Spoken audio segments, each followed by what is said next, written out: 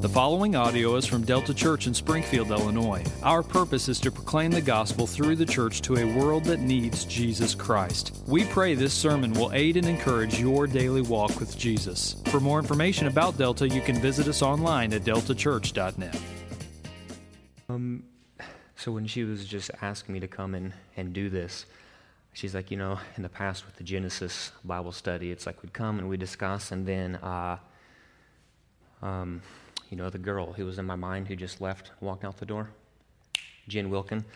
She's like, then Jen Wilkin would pop that in, and Jen would teach. Well, I apologize for the downgrade. I'm no Jen Wilkin. But what we're going to do is try to flow in that format, is what Mallory asked us to do, was to come, discuss, but then also just try to have a time of just teaching and to work through these things. So some of the parts I'm going to be touching on tonight, we've already just discussed, especially what you just touched on, Bobby G, and that is, I think, a big point to Psalm 16, is this idea of King David being able to say that this Yahweh, Adonai, El,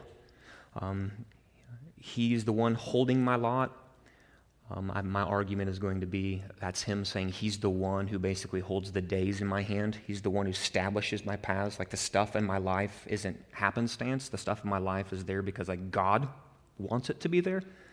And then he's like, but he's still able to say the lines have fallen for me. And that's just another way of saying the lot, my days are in your hands. The lines of my life, the lot of my life that you've allotted to me, they've fallen in pleasant places, he's able to say still.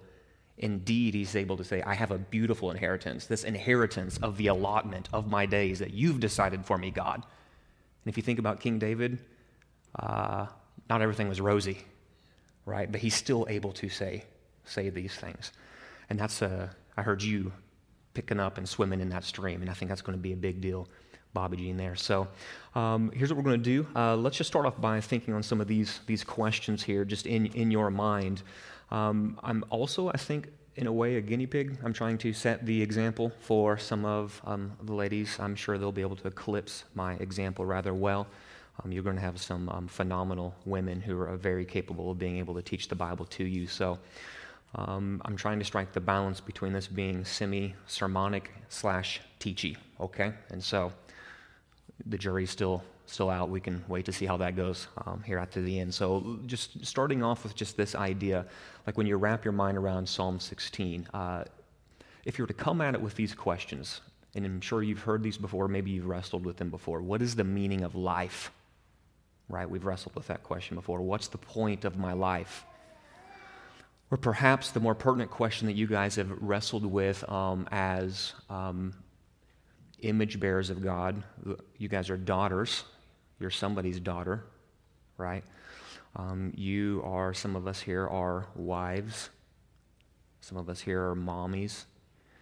And so when you think about those realities that define your life, maybe you're just a woman who has relationships and friendships. The question can be just, where is true joy found in this life? Right? Where is true joy found in this life? Because we all know that if you are a wife, there's things in your life that want to suck joy out. It usually starts with the letter H and ends with husband sometimes, right? There's things about being a mommy that wants to suck joy out of life. There's things about being a daughter, somebody's daughter, that can suck joy out of life. Man, just being someone's friend can suck joy out of life. And so we ask the question, where is true joy found in this life? So for most of us, those questions aren't always on the forefront of our mind. Like maybe when we're laying our head down on the pillow at night and you're about to slip off into the deep stages of anesthesia, right? Those things start flashing through your mind, but then they're gone and then you're just out. But in some of those more clear moments of life, what happens is like the gravity of just those questions, like what is the point of my life, and like how do you just find joy? Like, right, I want joy. I think what's going on here in Psalm 16 is God in his goodness is loving us enough to give us a man who's also wrestled with these same kind of questions, and as Mallory has touched on, carried along by the Holy Spirit, is going to say, I've wrestled with some of this stuff, and David is a poet, and he's going to do what a poet does. He's going to write a song about his thoughts on this idea of joy in life? Where is true joy found? What's the point of my life? What's the meaning of life? Because I think King David, like us, has all wrestled, right, with this idea that if I can go through life recognizing that I'm a mommy, that I'm a wife, that I'm a friend, that I'm part of a family or whatever it is, and I can figure out what that meaning is, it's a win. But like the bonus fry at the end of the day, I think for David is like, what does it look like to have joy in the midst of all these things? And so when you turn to Psalm 16, I think that's just exactly what he is wrestling with. And so here's what I think the main idea is that's going on in Psalm 16.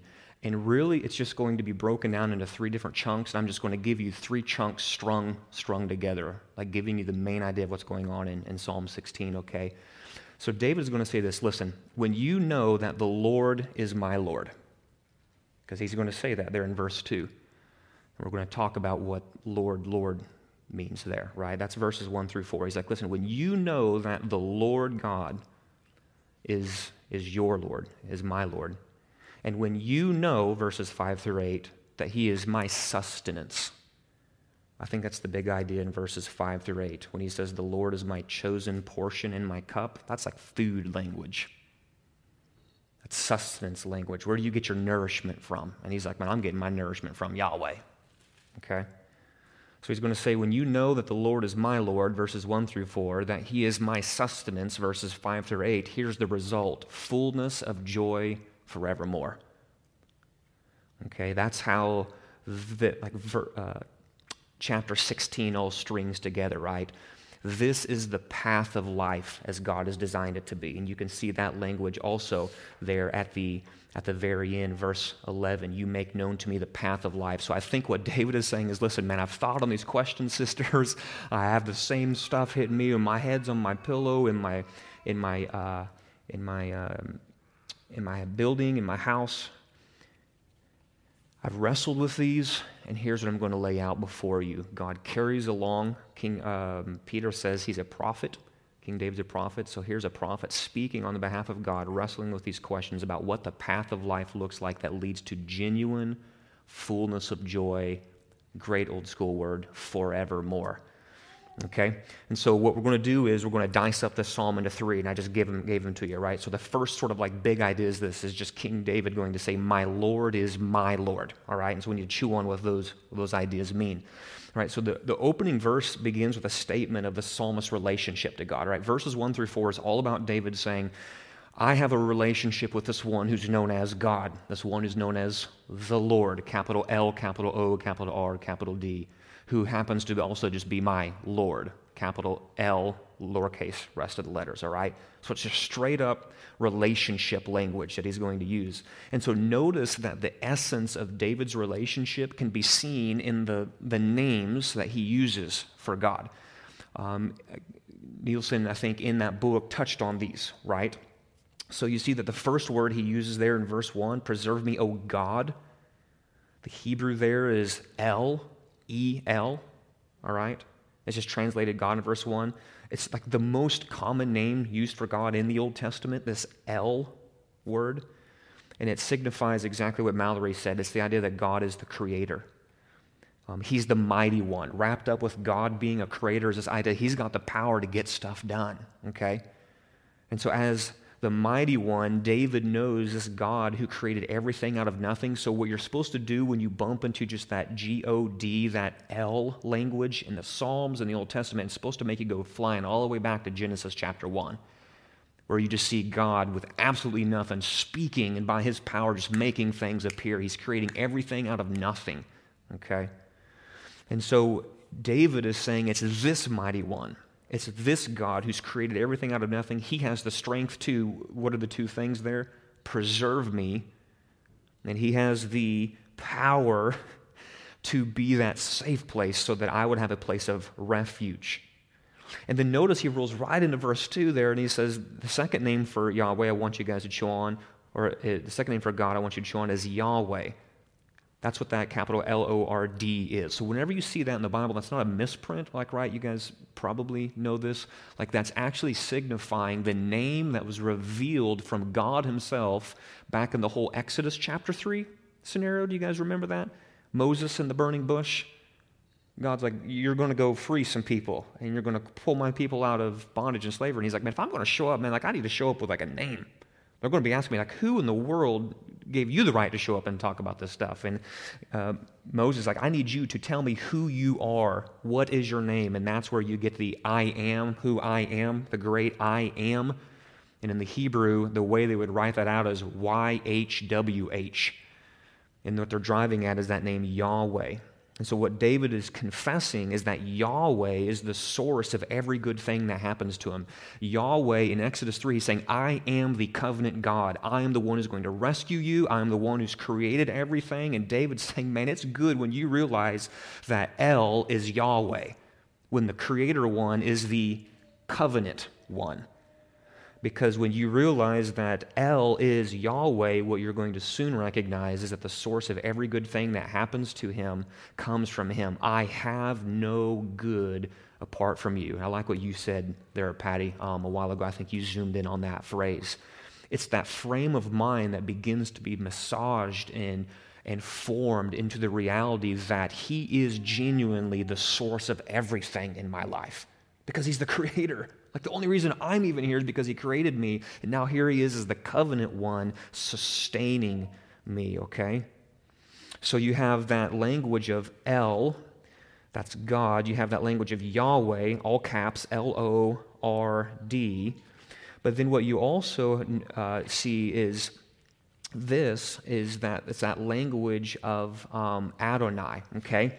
So think on this here real quick before we get to that Adonai language. When you begin to realize that El is also Yahweh, I think what David is doing is really spreading out that banner over the rest of the verses. And what he's beginning to say is, listen, the path of life that I'm about to lay out for you here later, like if you go all the way to the beginning, it starts like he's the cornerstone of all these things, okay?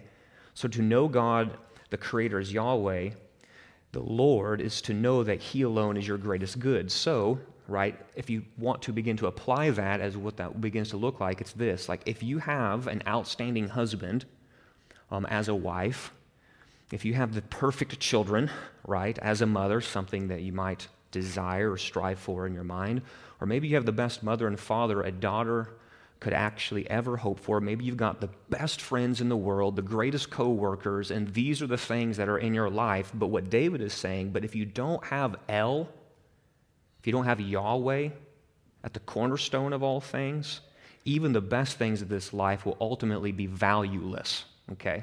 That's what he's driving at there, that I have no good apart from you. Because then what you do is you begin to reorient things in your life. Instead of perfect children, phenomenal husband, great friends, whatever it might be, being at the center, what you have now is God at the center, and he's now able to say, through the lens of my creator, Yahweh, I can genuinely see that as this stuff works itself out in my life, he genuinely is the one from whom all good things flow, all right? If you go into the New Testament, if you just want a New Testament idea that echoes this, just to give it to you, and you can look it up later for homework, is James 1:17, okay? Go chew it on James 1:17. You'll see that James, the brother of Jesus, picks right up on this exact same idea, okay? So you see, to know God intimately by name, David is saying, means that nothing hereafter can ever mean as much to us as God does, and that's because Yahweh is also our Adonai. Again, in the journal there, she says that idea of Adonai is that master language, all right? So that's the third name that he uses in like a sentence, right?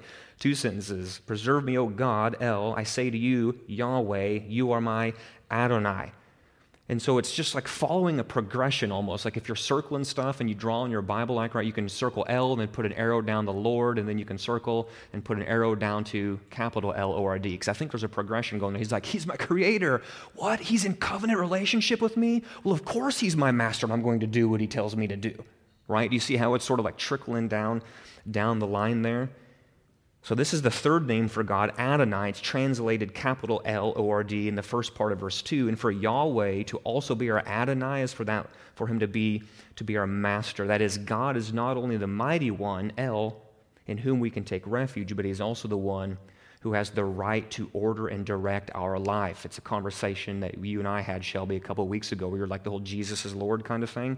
You see this mirrored in the New Testament when it's Jesus is Savior and Lord. That Savior idea mirrors the God, El idea. Because just as God, El, is the one with power and might to save people, create things, new life, Jesus is the Savior who has the power to create new things. And just as this Yahweh is the Adonai, the Master, Jesus is the Master. He's the Lord. And when He calls us to Himself and He saves us, guess what? We've got a new Master, the one to whom we are going to obey.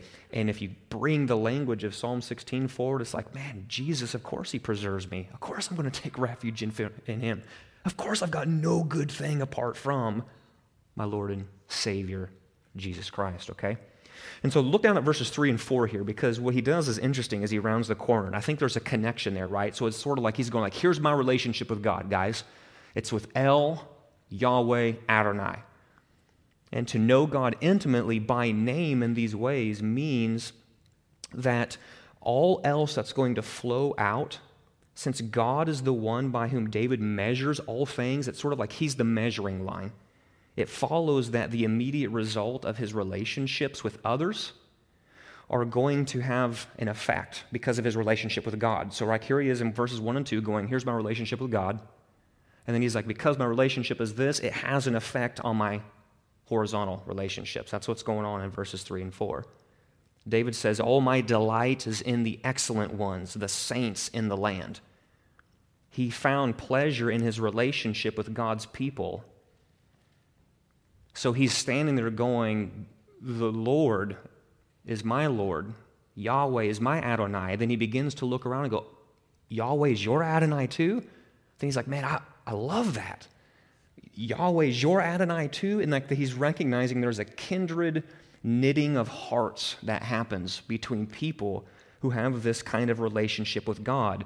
Our horizontal relationships, you want to put it this way, are built upon those vertical relationships, okay? So I just said this, he found pleasure in his relationship with God's people, and that's in contrast, though, verse 4, to those who run after another God.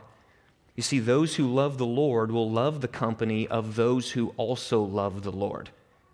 I think that's what he's driving at here. But you got to be careful not to abuse what's going on in verse 4, right? So what this doesn't mean is that you abandon your relationships with people who don't love the Lord. I don't think he's implying that. Because if that is what verse 4 means is, hey, the excellent ones, the saints in the land, they're my delight. I want to be around them. But you know, there's those who run after other gods who are just multiplying sorrow all over the place. You don't really want to be around those folk. It's like, I just don't know where he's going to go. Like, right? I don't think this is a call to like monkery, to be a nun, to some sort of aesthetic life, to try to get away from everybody who's not following the Lord. I just don't know how you would even accomplish that. But what I do think he's driving at is this, is we ought to distance ourselves from that which defines godless pursuit. Verse 4, if you just want to write something in the margins, it's this idea of pursuit. What are you running after? Okay, you see that there. The sorrows of those who run after other gods, who run after those drink offerings of blood. Most commentators will say that that idea of drink offerings of blood, that's cultish kind of things. This isn't like sacrificial language of like Leviticus and that kind of stuff. It's actually like they're like part of their religion was like they're drinking cups of blood in worship to this false god. And he's like, I'm not going to link up the pursuit of my life on this path with those who are running after pursuits that are just totally foreign to the pursuits and the loves of Yahweh, Adonai. So in other words, your pursuits are just going to look different than the pursuits of those who don't see God as the sole source of all good things. And so it just prompts the question, right? I mean, with anything that you're sitting there studying and trying to chew on, is this, you bring it home, does God's goodness shown to you result in your delight in others who have been shown that exact same goodness? Or another way you can just put it is this, do you love other Christians? Right? Do you find it good and rewarding to be with them? Do you seek their company? And again, this isn't an emphasis from David saying, have no unbelieving friends, but when you're hanging around with those whose pursuit is running after things that are not of God, when they look at your life, I think the implication is they should be able to look and go, man, your pursuits are just a little bit different than mine. And what's the deal with that? Like, you used to be pursuing this stuff with me, and now you're not pursuing that stuff with me. Because you're over here hanging out with the excellent ones. Like, right, that's what they're going to say. It's like the excellent ones, the saints in the land. You hold, like, right, Holy Joe over there, like when your life. But I think Dave's over here going like, yeah, like that's what I want to be around, because we're now like-minded in our pursuit of Yahweh, Adonai, the Creator, the Master, okay? So on the path of life, verse 11 language, we see, I think that first step is him saying this. It's that first step to recognizing that Yahweh is your Adonai. Yahweh is your Adonai. The Lord God, the great I am, is your master. And I think the second is this. You roll into verses 5 and 8. It's that language he picks back up, my Lord, but now he's going to say is my Lord is my sustenance. So your pursue and joy, what does that look like? He's like, man, you pursue the God who created you. Second thing is you pursue the Lord who sustains you. You pursue the Lord who sustains you. Verses 5 and 8 are all about the blessings that come from David's relationship with God. And you guys are picking up on them. Like, notice that the my, word my, something is just popping all over the place. Verse 5, the Lord is my chosen portion. The Lord is my cup. You hold my lot. The lines have fallen for me. I have a beautiful inheritance. The Lord who gives me counsel, and the night also my heart instructs me. I've set the Lord always before me because he is at my right hand. I shall not be shaken. Like, right, it's just over and over. It's just sort of like this overwhelming response of, wow, Yahweh is my Adonai, and he just sustains me, and this sustenance is producing a bountiful blessing in my life. And I'm pulling that sustenance language from there in verse 5. I told you guys a little while ago, that portion language. That cup language, that's like nourishment language, okay? So he's saying this, the Lord is our sustenance, our real treasure portion, our real pleasure cup.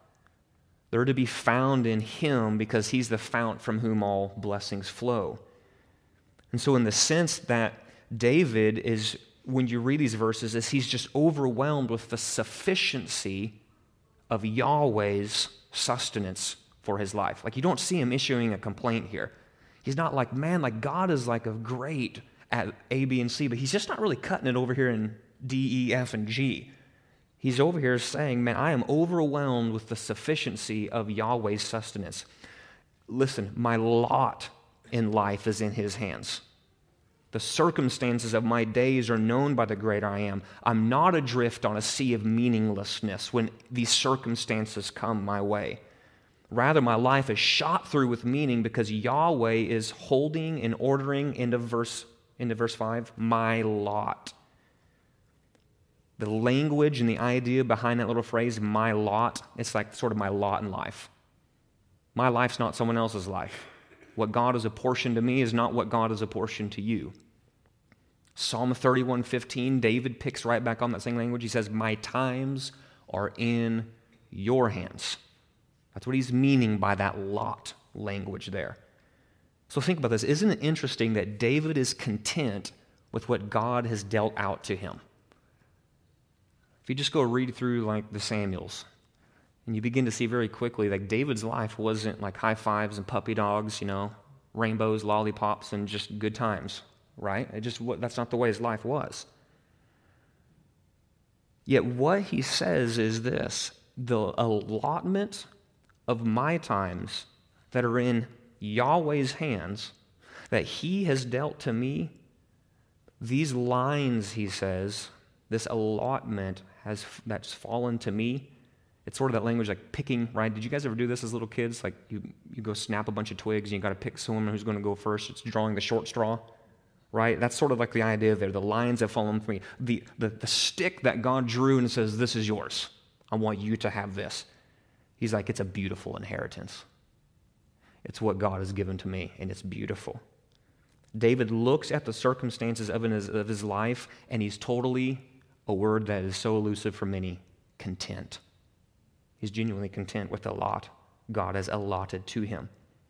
And it's not because his circumstances are great, but it's because he grasps that the one, and this is important to Psalm 16, he grasps that the one who ordains his life is simultaneously the one who sustains him through what he's ordained. Do you see the connection that's going on there? So he's over here going, God has ordained my lot, he's ordered my lines, my times are in his hand, and oh, by the way, the allotment he's chosen to give to me, he's going to be the one who sustains me in the very thing that he's called me to do. It's sort of that connection of there's going to be things in my life that are going to be hard, there's going to be things in my life that are good, things in my life that are difficult, things in my life that are blessing, but whatever might come to pass, we sing it on Sundays, the Lord will hold me fast. Why? Because he's my sustenance. And he's giving things to me that, yes, I can't handle at times, so that I will run to him because he's my sustenance. And that is how God is going to be glorified in my life. And if the Lord is the one who's ordering the path of your life, then the natural overflow is going to be just one of worship, I think. That's what he's driving at there in verse 7. He says, I bless the Lord. Like when the thought lands in your life that the days of my life, I'm 38 years old, from conception to 38 years old to right now, to begin to go back and go, man, in all the good and all the bad, God is perfectly, sovereignly in control of every single day, ordering my days, allotting to me the goods and the bads, but all along the way, not on a single second did he fail in his sustaining work as Yahweh. When that little nugget begins to worm its way into your brain at night and you're laying on the pillow, man, that's going to evoke some worship from you. And I think that's what's going on here, because you see, there is great hope when that reality seizes your heart, because some of us have had hard days ordained for us. We've had hard days ordained in our marriage. We have had hard days ordained for our parenting. We've had hard days ordained for our children. We've had hard days ordained in our families, in our friendships, whatever it might be. But the good news is that the mighty one, El, who ordains your lot, is the one who will sustain you through to the end. And David's over here going, man, I bless the Lord. The Matt Redman song, bless the Lord, oh my soul. Well, I like, right, that's what's being evoked out of him right now. It's just worship. He's ordered my days, so I'm going to seek him. He's the one who gives me counsel, right? I think that's just, again, it's just, Psalm 16 is very logical, I guess, in its progression, you could say, where he's like, what? He's the one who sustains me, and he orders my days? Well, guess what? I'm going to go to him for counsel then, because if he knows the order of my days, then he knows the order of my days, and I need to know what he has so I can be wise in what he's ordained for me. What he's ordered my days, so I'm going to seek his instruction day and night. I want my heart to be instructed. So I'm going to go to him because he's my sustainer. He's ordered my days, so I will declare, because the Lord is at my right hand, I shall not be shaken. See, that's what's so good when you begin to realize that the Creator is your sustainer. When he's ordering hard stuff, hard days in your life, then you'll begin to be able to stand on that foundation and go, I will not be shaken. Why? Because the one who has said, I want you, Jonathan Davis, to walk this allotted path in life. These are the times in my hands that I've given to you to walk. Then I can go, God, I can't do this. And he's like, I know, because I want you to rest on me as your sustenance. And then I can stand and go, he is sustaining me because he will hold me fast. He's faithful in everything. He's never once failed. I can genuinely say, because the Lord is at my right hand, I will not be shaken in this thing. A perfect example of this, and this is in no way meant to be embarrassing, but when I was studying this and today, sister, you were like a giant screen in the forefront of my mind. Solely because of what you said at the family meeting the other day. Where during our testimony time, Gail came up and just said, like, hey, like, we're just, like, this whole, like, adoption foster thing has just been not easy, to put it as lightly as I possibly can. Like, it's been hard. Like, things that I never, like, I'm just going to go out on a limb and assume if you could be in charge of ordering your days, you probably wouldn't have picked this path. I'm just guessing. But here's the sovereign Lord, El, The Yahweh, who's in covenant with us because he, by his grace, has called us in relation with him. The Master saying, but these are your times, or in my hands. And this is the path that I've ordered for you. And in the hardness of it all, what we can then turn around and do is like, God, this is hard. And he's like, I know. But I'm drawing you to myself. I want you to know more about me as the sustainer, the faithful one who will hold you fast. And then what you can do is you're walking that road and crying a lot, and you're grieving, and things are hard, and then there's those little wins. Your own words were, he is proven to be faithful as the sustainer in this path that he has allotted for my life. I will not be shaken. And that sort of puts some divine backbone into you, right? Not because we're so great, because he's just so stinking faithful. I can now walk the path just a little bit more clearly, with a little bit more uprightness. Why? Because he's holding me fast, man. Like if he walks away, man, that's like my bones turn to jelly, man. I'm just getting all floppy and I'm spinning out of control. But because he's ordaining my days, he's sustaining me, he's holding me fast, he's being faithful, I will not be shaken. All right, you guys get it right there, okay? So now what he's going to do is he rolls into those last couple of verses, verses 9 through 11. Again, remember, he's talking about the path of life. Where's joy coming from? And do you see him now? Like the pot's been bubbling. And now it's about to blow because he's like, listen, when the Lord is your Lord, when Yahweh is your Adonai, when the covenant God is your master, and you get and you're beginning to see that he's faithful to the end and he's ordering your days and his sustaining hand will never fall out, guess what? He's like, you are walking the path of full joy forevermore. He's like, you are on that path. You're going to start tasting that fullness of joy because joy isn't circumstantial. Joy is in a person. Yeah? Happiness is circumstantial. Joy here, I think what David is saying is, listen, my heart's glad. My whole being rejoices. My flesh, my body. I have hope. It dwells secure. Why? This is just the language of deep joy because my joy is in a person.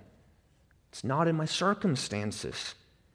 It's God who makes known the path of life. And along the journey, we get his presence, resulting in the fullness of joy. It's his sustaining right hand, which is the source of unshakable pleasures forevermore. Look at this. You should probably connect these, at least if your Bible's on one page, verse 11 and verse 8. I've set the Lord always before me because it is at my right hand I shall not be shaken. End of verse 11, at your right hand are pleasures forevermore. I think the right hand language is supposed to connect those and go the fullness of forever joy. It's the unshakable pleasures that begin to take fruit in your life because your joy is grounded in El, Yahweh, Adonai there, okay? And so Tim Keller, a brilliant guy, you know, once in your life, I don't know if you ever feel this way, just to be able to write one good sentence that just actually, you know, makes sense and impacts somebody. He seems to tweet one out like 10 every minute. Here's another one in regard to Psalm 16. He says, listen, if God is our greatest good, he says, if God is our greatest good, which he is, we get what cannot be lost. We get what cannot be lost, and we get what will only increase infinitely. We get what cannot be lost, and we get what will only increase infinitely. Man, ain't no one going to overthrow God. And if God is our greatest good, if he's our sustainer, if he's our Yahweh, if he's our Adonai, guess what? You are not losing him. When he calls you and he's like, you can't lose that. And actually then what you get because you've got him, our greatest good, that joy, it's just going to only continue to increase and increase, increase, increase, increase, increase. And as we'll see here in a couple of seconds, when he goes into verse 10, he's punching deep. This is resurrection language. Like, what's going to happen when you die? Does joy just evaporate like a mist? No. It's just going to keep on increasing, more and more and more, infinitely increasing. See, when you look at verse 10, you get a glimpse of the reality of this great good we get from God increasing infinitely, because David shows us where the joy-filled path of life ultimately leads. paths lead somewhere, at least they're supposed to. And so the question you should be asking is, well, if this is all about the joy-filled path of life, where is this path going? Answer verse 10. It's going to the hope of the resurrection that we have. You're not going to abandon my soul to Sheol. Death isn't the end of joy. Death is the entrance into eternal, infinite, forever joy that is never going to end. Not going to let your Holy One see corruption. You see, I think David was able to arrive at this point because he reasoned that if God had blessed him and kept him safe so far in this life, then God, who does not change, by the way, that's the James 1:17 language there, would undoubtedly keep him and bless him in the life to come.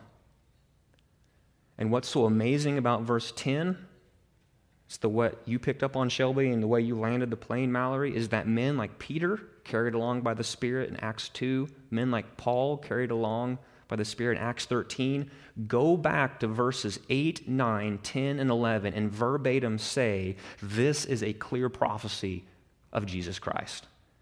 Ultimately, his soul was not abandoned to Sheol, nor did the Holy One of God see corruption. And when Jesus walked out of that grave on Easter Sunday, great King David's greater son fulfilled these words perfectly in a way that no one has or no one ever will. And I think what King David, if he could just come in and say, let's put a final thought on this, he would just say this, sisters, this is the reason why God's path of life can culminate in the fullness of joy forevermore, because ultimately it culminates in a resurrected king. It culminates in a resurrected king. Like, we're not going to get out to the end of this path and go, joy forevermore, because it was actually all about me, right? He's like, we're going to get to the end of that path and go, what? It really was all about him. And he's going to say, come, enter into my joy. Enter into my rest. And then that joy that we got to know on this path of life is just going to go, just be on an upward slicing curve graph of just going forever, increasing. It blows the mind because it's so elusive here, but it's not elusive when you're before the one who's the resurrected king. So I think that's my argument for the joy-filled path of life of what King David is driving at here. Whenever you begin to crunch on what some of those deep, gravity-laden questions of life is, just, does my life supposed to have meaning? Does it have a meaning? Can joy be attainable here? I think David, by the Spirit, would say, yeah, it most definitely can be. Because it's ultimately the path, the joy-filled path that leads us to know God more, but ultimately leads us to that place where in our death or the day Jesus comes back, we will be able to see the fullness of joy forever in a person, Jesus Christ there. So pray and close out. Question, I don't know what you do after this, so. Yeah, I think we're pretty close to our time, Yeah. so we'll probably just pray and close out, but I'm sure we'll stick around for a few minutes if you have anything Okay. to talk about. Yeah. Might close us Yeah, absolutely. Father, thank you for just the hope of joy that we have found in not circumstances, but found in a person. Thank you, Yahweh, that you are Adonai. Thank you, Lord, that you are the master. You're the creator. You have a care for us. Thank you that you do order our days. There's not one rogue nanosecond in any of our lives. Father, would that help us to say along with King David, because this sustaining God is at my right hand, I shall not be shaken in the midst of whatever may come to pass. God, I pray for my sisters that we would be joy-filled in this path of life, because our joy is not, again, in circumstances, but ultimately in our living God. It's in your name, Lord God, we pray. Amen.